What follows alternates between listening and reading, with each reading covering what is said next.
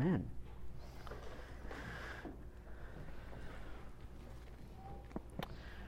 Our scripture reading this morning is going to be from Psalm 137. So we started last week a series on the book of Psalms, and last week we started with the Psalm of Praise, number 148, that simply tells us to give praise to God for who He is and what He has done in our lives. And Psalm 137 is very different.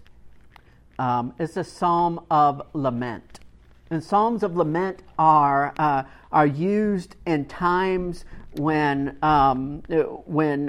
we're struggling with grief or doubt or anger, and we need to bring our complaint before God. And so this psalm of lament is very different than that praise the Lord psalm that we talked about last week. And it's a psalm that doesn't get used a lot in worship. It's not in the lectionary, that group of Bible passages that are recommended for different Sundays in worship.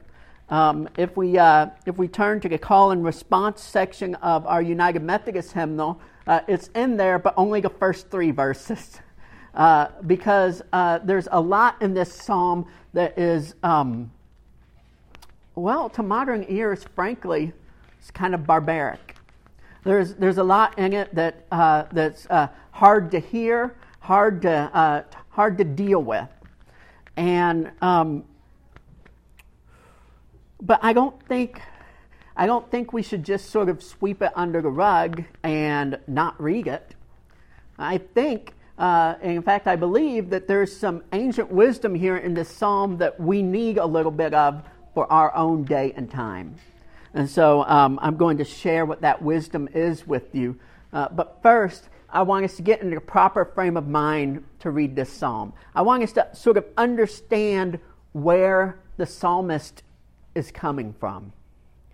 You see, I think sometimes we hover over words of Scripture, and we sort of stand in judgment of Scripture when God calls us to enter into Scripture with humility. So sometimes we just have to use our imaginations and see the sights, hear the sounds, smell the smells, whatever's going on, and just let Scripture speak for itself. So I'm going to give you a little background, and then we're going to read this psalm together. So the writer of this psalm is a temple musician. And temple musicians in ancient Israel could be both men and women, young, old, rich, poor. The only barrier to entry was, were you a good musician? And so the writer of this psalm was a temple musician. And their job would have been on high feast days to play music and give songs of celebration. In times of national mourning, they would have sang laments. They would have sang special songs for the coronation of a new king. And then just on ordinary days, when ordinary people came to the temple to offer their sacrifices, the temple musicians would have been playing in the temple, helping people feel close to God by using their talents. Imagine being a temple musician and you're just in the temple every day as a part of your life. And every day you stand outside of that curtain dividing the Holy of Holies where God resides from the rest of us. And every day you know you're in the presence of God. Then imagine what it would be like for you personally when the Babylonian army came in, invaded Jerusalem, tore down all the buildings, and burned the temple to the ground. Imagine how that would have affected you. It would have come after a 2-year-long siege. In the ancient world, a siege was when an army parked outside of the city gates and they didn't let anyone in or let anyone out. And so the food supplies would begin to dwindle. People would begin to starve. There would be deaths. This went on for 2 years. And as a temple musician, you were probably in charge of playing the sad music at all of those funerals. By the time the Babylonian army came in through the city walls, you were probably sick of dirges and funeral music. Imagine what it would have been like to see the temple, the place where you were every day worshiping God, God's home on earth, destroyed, up in flame. Imagine how that would have affected you. Then, you and all the other temple musicians were put in bronze chains and led away from Jerusalem to Babylon, a place you'd never been in your entire life. It was a 900-mile journey. It took 4 months to walk. And you marched it in chains, holding your harp the whole time. Then, one day, as you're getting close to Jerusalem, getting close to Babylon, you stop by one of these streams. And as you sit there by the stream, the guards, your captors, begin mocking you and tormenting you, and they force you to sing one of the old temple songs. And this wave of grief comes over you. How can we sing songs about Jerusalem when Jerusalem lies in ruins? How can we sing songs of praise to God when God's home on earth is destroyed? How can we sing songs about what it means to be a Hebrew when the Hebrew people are about to be no more? So you're dealing with this grief. And then you have this anger, not just against the Babylonians, but also against the neighboring tribes that joined in when the city walls broke. Like the Edomites. The Edomites were this neighboring tribe, and when the city walls broke, they came in too. They came in and tore down things, and raped and pillaged and all that stuff. They joined in. And imagine the anger and the hurt you carry in your heart for them, for what they did.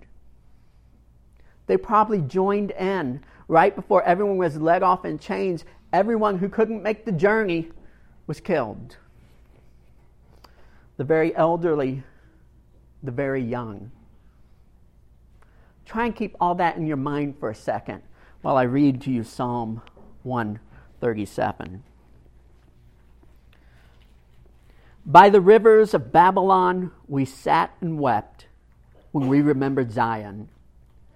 There on the poplars we hung our harps, for there our captors asked us for songs. Our tormentors demanded songs of joy. They said, "Sing us one of the songs of Zion." How can we sing the songs of the Lord while in a foreign land? If I forget you, O Jerusalem, may my right hand forget its skill. May my tongue cling to the roof of my mouth if I do not remember you, if I do not consider Jerusalem my highest joy. Remember, O Lord, what the Edomites did on the day Jerusalem fell. Tear it down, they cried. Tear it down to its foundations. O daughter of Babylon, doomed to destruction, happy is he who repays you for what you have done to us.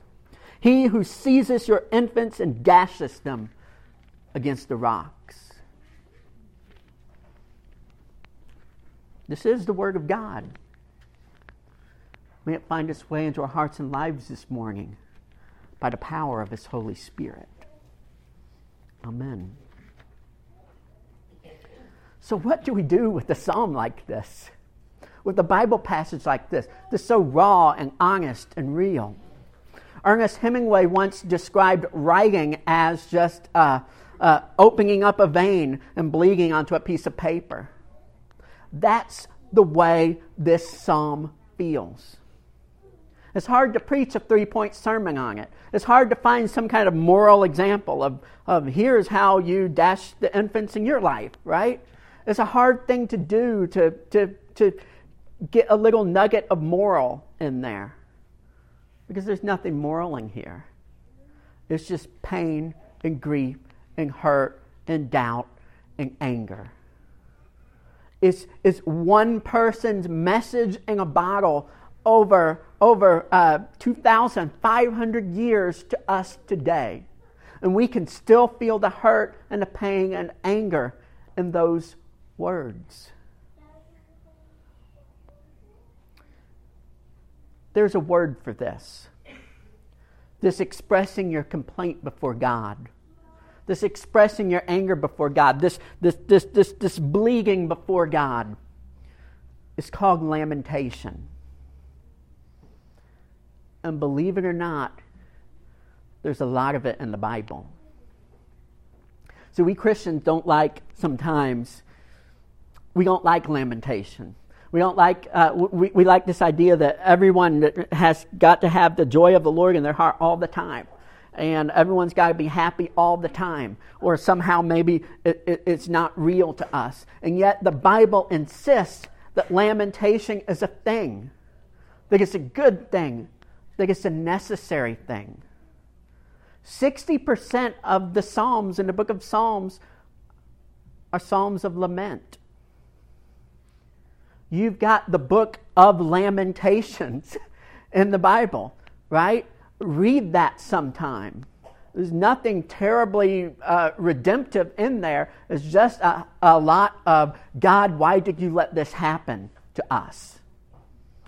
Read the book of Job. It's lament after lament. Why did you let this happen to me? Here's my pain. Here's my anger. Read Ecclesiastes. There's lament in there. All through the prophets. Lamentation is necessary. Think about the great heroes of the Bible. Moses. Psalm 90. It's actually in your pastor's Devo this week. Psalm 90 is written by Moses. It's a lamentation. King David.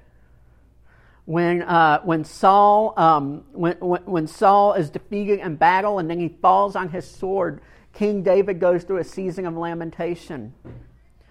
He sings this beautiful song in the book of Samuel. O Lord, your glory has fallen on the heights. Oh, how the mighty have fallen. Jesus, when he's dying on the cross, he reaches back into the book of Psalms and he quotes Psalm 22, a lament.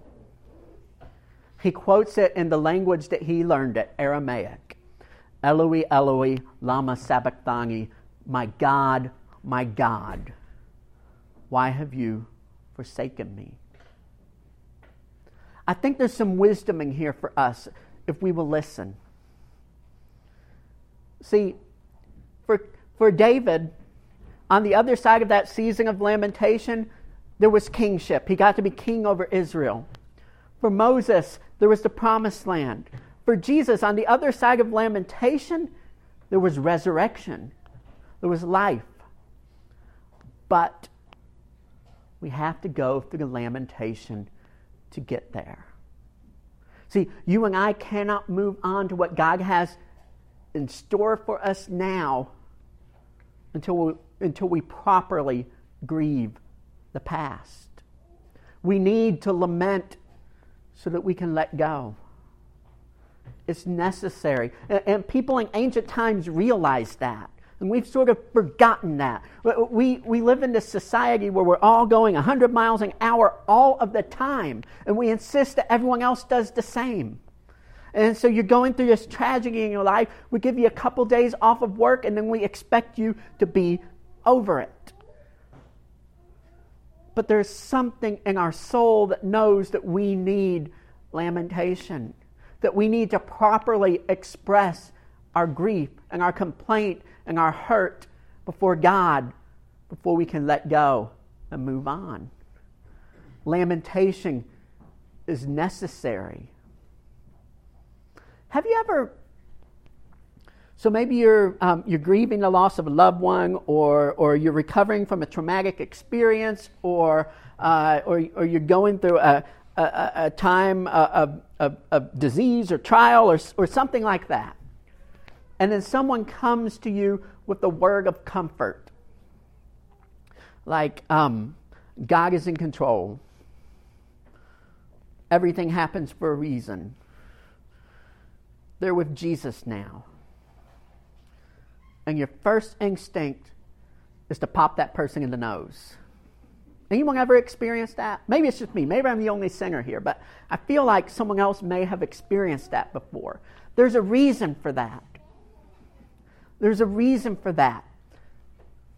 Sometimes those words, as true as they are, even though we know up here that they're true, sometimes those words are cheap comfort. Because we haven't gone through the lamentation yet.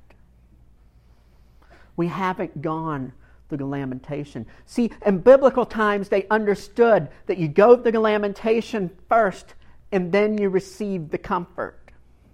Jesus says, "Blessed are those who mourn, for they shall be comforted." But you have to go through the lamentation first. In ancient times, they realized that lamentation was necessary. There were paid lamenters. This is how they made their money. When you had a funeral and the body was being taken to the place it was going to be buried, you would pay these ladies to wail, and they would follow the body, and they would cry aloud and wail as the body was being carried from one place to another. Lament was very important. It was very important to express your grief, what you were going, what you're feeling, what you are doing, right? It's important to express that. And so in ancient Israel, you had this period of lament. If you'd lost someone, you would wail, you would express your grief, and no one was allowed to comfort you during your period of lament. If people came to visit, they would just sit there and they would be silent. You can read about this in the book of Job. Before Job's friends speak to him, they have to stay silent for a period of days. And then, when the time of lament was over, then people could offer you words of comfort. Because then they were earned. See, we have to lament. We have to properly express our pain and our anger and our grief so that we can let go. And we try and take a shortcut.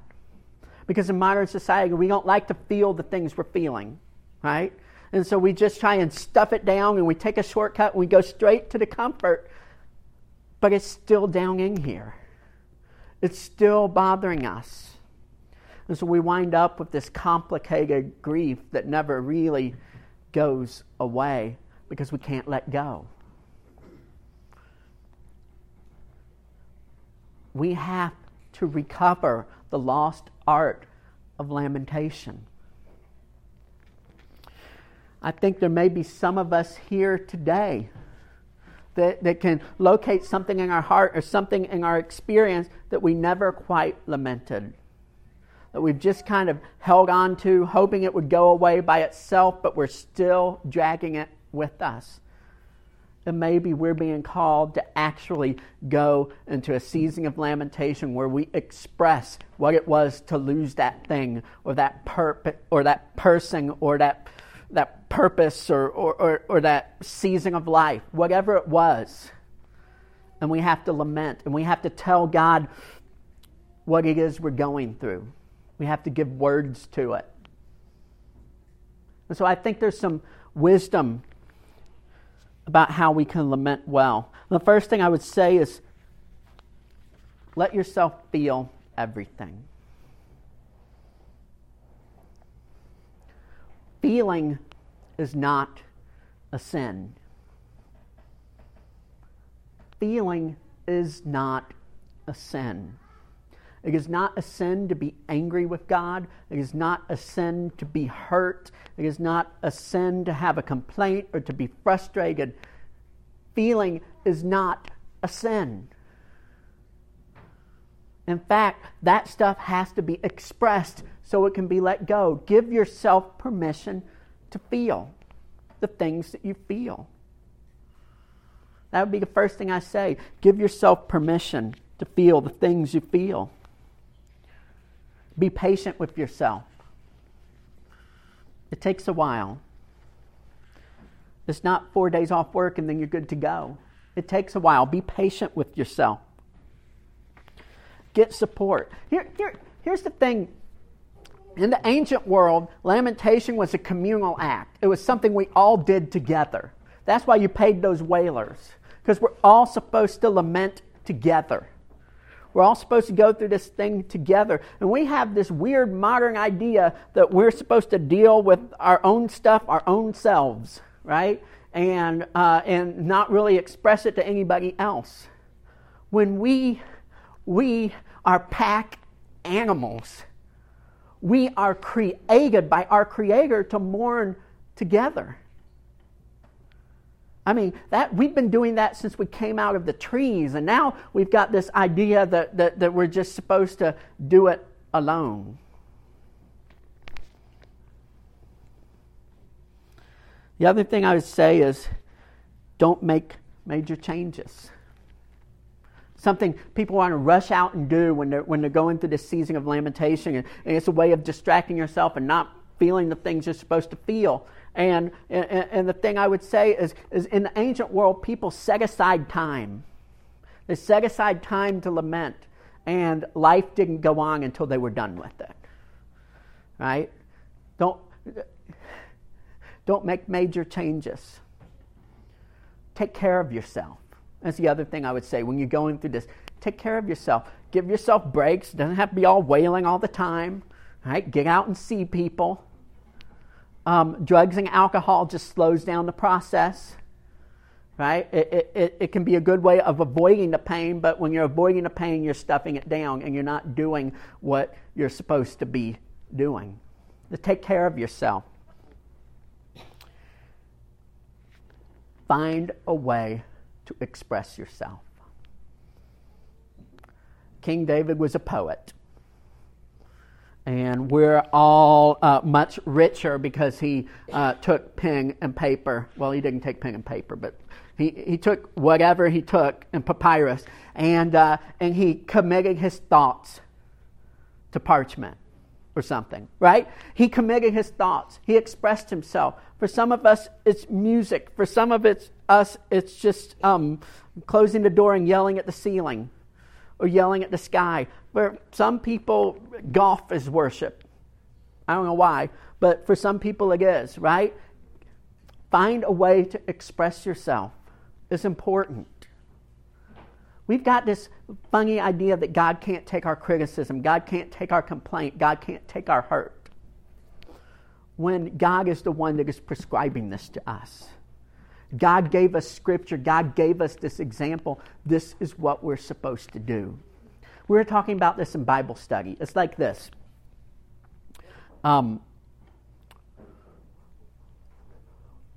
When a woman is in labor, she's allowed to say certain things to her husband that she's normally not allowed to say. Right? I know from my own experience, a lot of hurtful things were said in that room to me. About me and my mother and all kinds of things, right? Everyone that I tell that to nods. Yeah, I've been there. That's part of it. You're supposed to just stand there and take it, right? Because that's the least you can do, right? That's part of it. Well, for God, this season of lamentation is part of it. You yelling your curses at God, you bringing your complaint, you saying, how long are you going to treat me like this? How long are you going to let me go through this? Why is all this pain going on? That's part of it. And we have to lament so that we can let go. We have to part with the past so that we can see what God is doing in our present. It's part of it. And we have to give ourselves permission to feel the things we feel and to express them before God. And the final thing I would say about lamentation, don't get stuck. Lamentation is like a tunnel we go through, right? It's not the place we pitch our tents. It's not where we stay. And a lot of people get stuck in that season of lamentation, and they just kind of stay there. And the fancy word for that is complicated grief, right? Is when you just sort of stay in that cycle and you don't know how to get out of it. Lamentation is a season, but it's followed by comfort. And at some point, you've got to let people start comforting you again. At some point, you've got to go back and enter society again. At some point, you've got to give yourself permission to be happy again, to see what's going on in the present. Because true comfort follows lamentation. So we read Psalm 137 that was about the experience of exile. I want to read to you really quickly Psalm 126. It was about the experience of coming home after exile, what it was like to go back to Jerusalem and rebuild the temple and have your fortunes restored. Hear these words of comfort. When the Lord brought back the captives to Zion, we were like men who dreamed. Our mouths were filled with laughter, our tongues with songs of joy. Then it was said among the nations, the Lord has done great things for them. The Lord has done great things for us, and we are filled with joy. Restore our fortunes, O Lord, like streams in the Negev. Those who sow in tears will reap with songs of joy. He who goes out weeping, carrying seed to sow, will return with songs of joy, carrying sheaves with him. We sow in tears and we reap in joy. But there's no shortcut. We have to go through the lamentation first. So here's what we're going to do.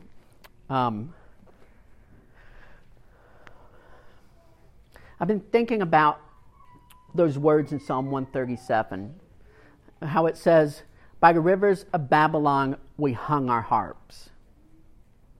Right? They put up their musical instruments in the trees because how can we possibly carry on and sing songs during this time of lamentation? Some of us need to hang our harps for a little while. Some of us need to take time to feel the things that we need to feel. All of us probably have something in our life that we didn't properly deal with and that we didn't properly grieve. What's the matter, buddy? They're right over there.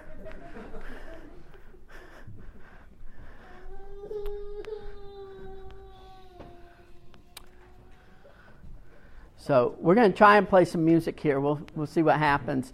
And we've got some harps for you.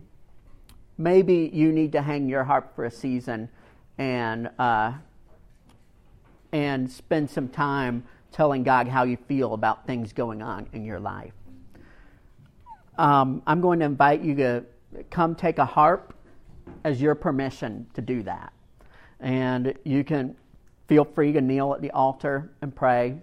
Take it with you, put it in your Bible, or find some place to hang it up on a hook or something. And then when you're ready to let go of it, bring it back one Sunday and drop it in the plate. You know what this symbolizes to you. For all of us, it's something different.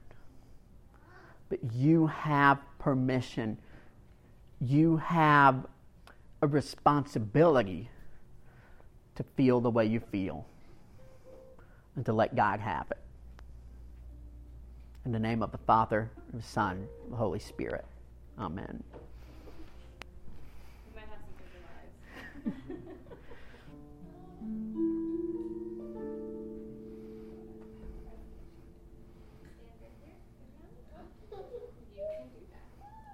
He can be our professional wailer.